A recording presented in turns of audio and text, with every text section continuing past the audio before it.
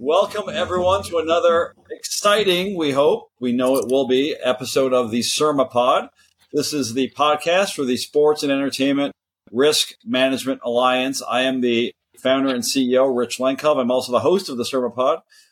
We're very privileged today to have an attorney from Passage, one of our early member firms. And you've heard from some of Michaela's partners in the past, but today we've got Michaela Whitman, who's an attorney with Passage out of Los Angeles. Michaela, welcome to the podcast. Thank you, Rich. Thank you for having me. I'm excited to be here. I know you handle complex commercial litigation, and we're going to talk today about defamation as it relates to sports and entertainment. So first of all, a lot of us have heard defamation in the news. You know, on the SERMAPod, we like to cover issues that are breaking in the news. And certainly there's been lots of discussion in the last year or so of some very prominent defamation cases. Perhaps the most, I would venture to say, the most covered trial in the history of litigation.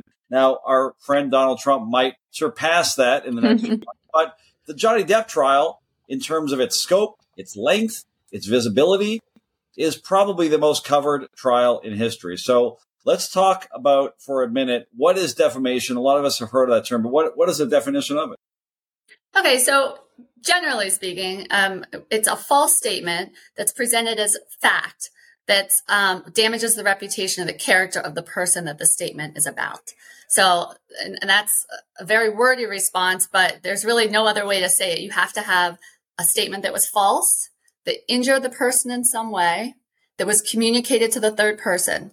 And there has to be some intent that you intended for it to be false. And that's when you get into was it a public person? Was it a private person?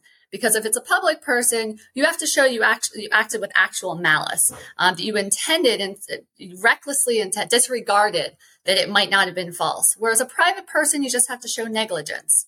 So the standard is much higher for that public person, that celebrity, than it is for the private person.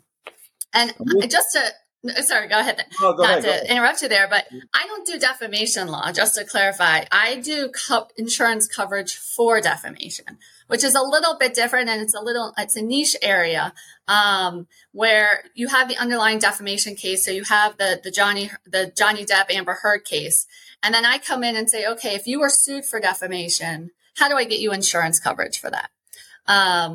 So they're intertwined, but there are attorneys that specialize in just the defamation case itself, whereas I'm helping the people get the insurance coverage that they need to pay for that case. So let's talk. I want to get into that because that's really interesting. And just before we get into that, slander, libel, again, a lot of our listeners hear those terms. They might not understand exactly the difference. What is the difference between libel and slander? So they're both defamation, a defamatory statement. Libel is just in writing, whereas slander is spoken. So that's just what, they pander those terms around, but it's still a defamatory statement. It's just whether it was in writing, which is libel, or slander, which is spoken. Okay, so explain in a little more detail what the relevance of a public figure versus a private person and why that. We heard that in the Johnny Depp trial, for example. That was, something we heard a lot of. But why is that such a relevant standard? So if you're going to make a defamatory statement about someone, so the statement is untrue, you're going to put it out into the press. So say I say to the press, Mr. So-and-so did X. You have to prove then that the person making that statement has to prove the defamatory statement. You have to prove that it was, that when you did it with that the other person has to prove that you did it with actual malice. Sorry. This is a complicated issue. The actual malice thing is what you want to, for a public figure, is important. So you have to prove that statement was made intentionally and with reckless disregard for whether it was true or not. And the defamation issue comes down to a lot of times was the statement true or was it not true? And that's why a defense to defamation is truth. And that's why in these cases you get into a lot of what actually happened. What were was it true that so-and-so assaulted that person? Was it true that they did what was alleged? Or was it a false statement? And that person that made it knew it was a false statement. So you have to prove that person knew it was false. And how do you go about proving that? That seems like, That's why Well, that's why I hire a defamation attorney. Right. And then, there are attorneys that specialize in just this and how you prove defamation, taking it to trial and the elements of that. And it's state specific. So that's why, depending on where the defamation was alleged, you want an attorney in that state that specializes in defamation of that state. So we mentioned Johnny Depp. We mentioned Donald Trump in another context, but Donald Trump, of course, has been found liable for defamation. He's being sued again for defamation. Probably the least of his legal troubles right now. Kesho is involved in a high-profile celebrity defamation case recently. There's been many others. What do you attribute the rise in celebrity defamation litigation, or are we just hearing about it more now? I think there's always been these suits to some degree. The first one was I was researching for this podcast. The first one was in 1976. Carol Burnett brought the first defamation lawsuit against a news outlet that said that she was drunk at a meeting with Henry Kissinger. She won, saying because it was false. And they could prove that the news outlet acted with actual malice and when they were saying that statement. So they have been going on for years, but I think with the rise of social media in particular, you have public figures, celebrities making statements in social media, over Twitter, Facebook. So there's just more statements being made and people are taking very strong opinions on them. And then I think we're hearing about them more because, like I said, the social media, you hear about the actual cases that are occurring more. I also think it'll be interesting following the Amber Heard, Johnny Depp trial. That one was so sensationalized, as you said, and we represent one of the parties there, so I can't really get into any of the specifics about that case. But just going forward, I'll be curious to see if more people take defamation cases to trial, as opposed to settling them early on, which a lot of these settle, rather than get into all the underlying issues, as you saw at the case with the Johnny Depp trial.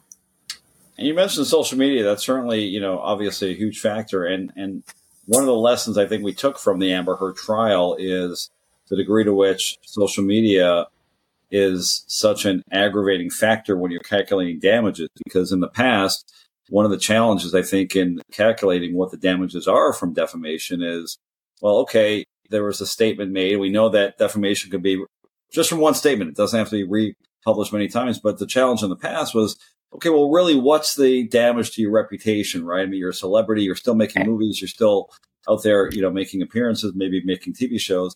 Now, though, when you make a defamatory statement against a celebrity, or really anyone, but it's more pronounced with the celebrity, you see the real-time results and you see, the arguably damages from that because people are reacting and people are, hundreds of thousands of people, right. No exaggeration, were talking. Millions sometimes. Yeah, millions and millions of people were all over Amber Heard. Mm-hmm. And, she successfully argued that she can't be employed in Hollywood again. That was at least partially argument. So social media, is both an asset and a liability when it comes to it, but certainly improving damages. It's a real-time way to show the jury that, hey, look, here's an example of why my reputation has been harmed. Exactly. And, for a celebrity, your brand, your reputation can be everything. Right. And that's another reason that they're going to pursue these cases because, with the advent of social media and globally millions and millions of people seeing this, your reputation could be harnessed by, one line on a tweet, that they have to, try to rehabilitate. Right. Not a tweet anymore, though, right? I was reading an article yesterday what they're calling tweets in the post-X world. I think they're just called posts. It's bizarre. Is it an X? Is it just an X? I think it's, yeah. I X'd it. Something. Who knows? It's thanks to Elon Musk. All right. So just explain sort of in the realm of what you do, because we know you're not, prosecuting or defending defamation cases per se, but how does the coverage work for this? How do you work with your clients once they have been allegedly the victims of defamation? How do you, go about procuring coverage if you're, the individual? How does all that work? So one of the most important things, and I say this to no matter what, if you have a claim brought against you, is we look at their insurance policies. We see what policies they have and if any of them can provide coverage for defamation. Typically, you're going to have a specialty policy. So like a media liability policy would cover a defamation claim. We look under general liability policies, if your company has or you individually have a general liability policy, but there's usually exclusions that apply. So your standard general liability policy doesn't cover it. Where we're finding the most coverage is under homeowners policies. And it's not somewhere you would necessarily look first place. Oh, my homeowners has defamation coverage. It seems very odd, but it actually does. And it's typically worldwide defamation coverage. So homeowners policies are one of the first places we look under to see if there's coverage for defamation. And then media liability policies, if you're in the media space, you've usually purchased one of these specialty policies. So do you find that celebrities have additional insurance beyond their, as you mentioned, their homeowners policy? Yeah, what they usually do is they buy a homeowner's policy and then they buy an umbrella policy, which is not just excess, it provides extra coverage. We think of it as literally like an umbrella. So you're not just getting more in limits, more money, you're getting extra coverage such as defamation. So a lot of celebrities, high net worth individuals, will buy this umbrella policy, and it's actually, and I say celebrities and high net worth individuals, a lot of just people that are, not celebrities are buying it more and more. I think because people are becoming aware that, this umbrella policy could provide me extra coverage than I have just on homeowners. But the most important thing is look at your policies, know what you have, and see if there's a potential there for coverage. Because a lot of people just think, I don't have coverage, there's nothing I can do. And with social media, I think you're going to see, and you are seeing more and more defamation lawsuits just from the private citizen, the private person that's, sending something out on social media. There's more defamations against them as well, not just the celebrities of the world. So this is something everyone should be aware of and be checking to see what policies they have. Michaela, are there any actions by a policyholder that might exclude them from coverage in the defamation coverage area? Well, the insurance company would like to think so, yes. But we always like to say there's always a potential for coverage. You might have insurance for that. So insurance companies, for instance, will look at certain exclusions like an intentional act exclusion, or depending on what the underlying allegation is. For example, there's often a sexual misconduct exclusion that, if the defamation was about sexual assault, the insurance company will say, this arose out of sexual assault, the defamation did, you're not covered under this policy. We argued, we had this issue in Cosby, which we represented him on defamation claim, and we're able to get him some coverage for that. And the issue became, how broadly do you interpret that exclusion? Does it cover, if there's allegations of sexual assault, does it exclude all of your coverage for defamation? And it went all the way up to the First Circuit in Massachusetts, from a Massachusetts federal case where just former Supreme Court Souter said it's ambiguous. We can't tell from these policies how broadly it's supposed to be interpreted. So when something's ambiguous, it has to be interpreted in favor of coverage. So that's a long-winded way of saying insurance companies are going to look at exclusions to try to keep you from getting coverage under this for defamation. And it will largely depend on what the underlying allegation is to see what exclusion applies. Gotcha. Now, you mentioned the Bill Cosby case that you represented, former TV star on. You can't get into a lot of details, but could you give us a sense of what was going on there? Yeah, so and most people know about the criminal cases that were brought against him, but he was also sued by a number of women for allegedly defaming them. So, they said they were sexually assaulted. He said, I didn't do it. And then they sued him for calling them a liar. That's the easiest way. There were some more facts in there, but that's the easiest way to explain it. And then Mr. Cosby said, well, I'm going to I have a homeowner's policy that covers this the defamation claim.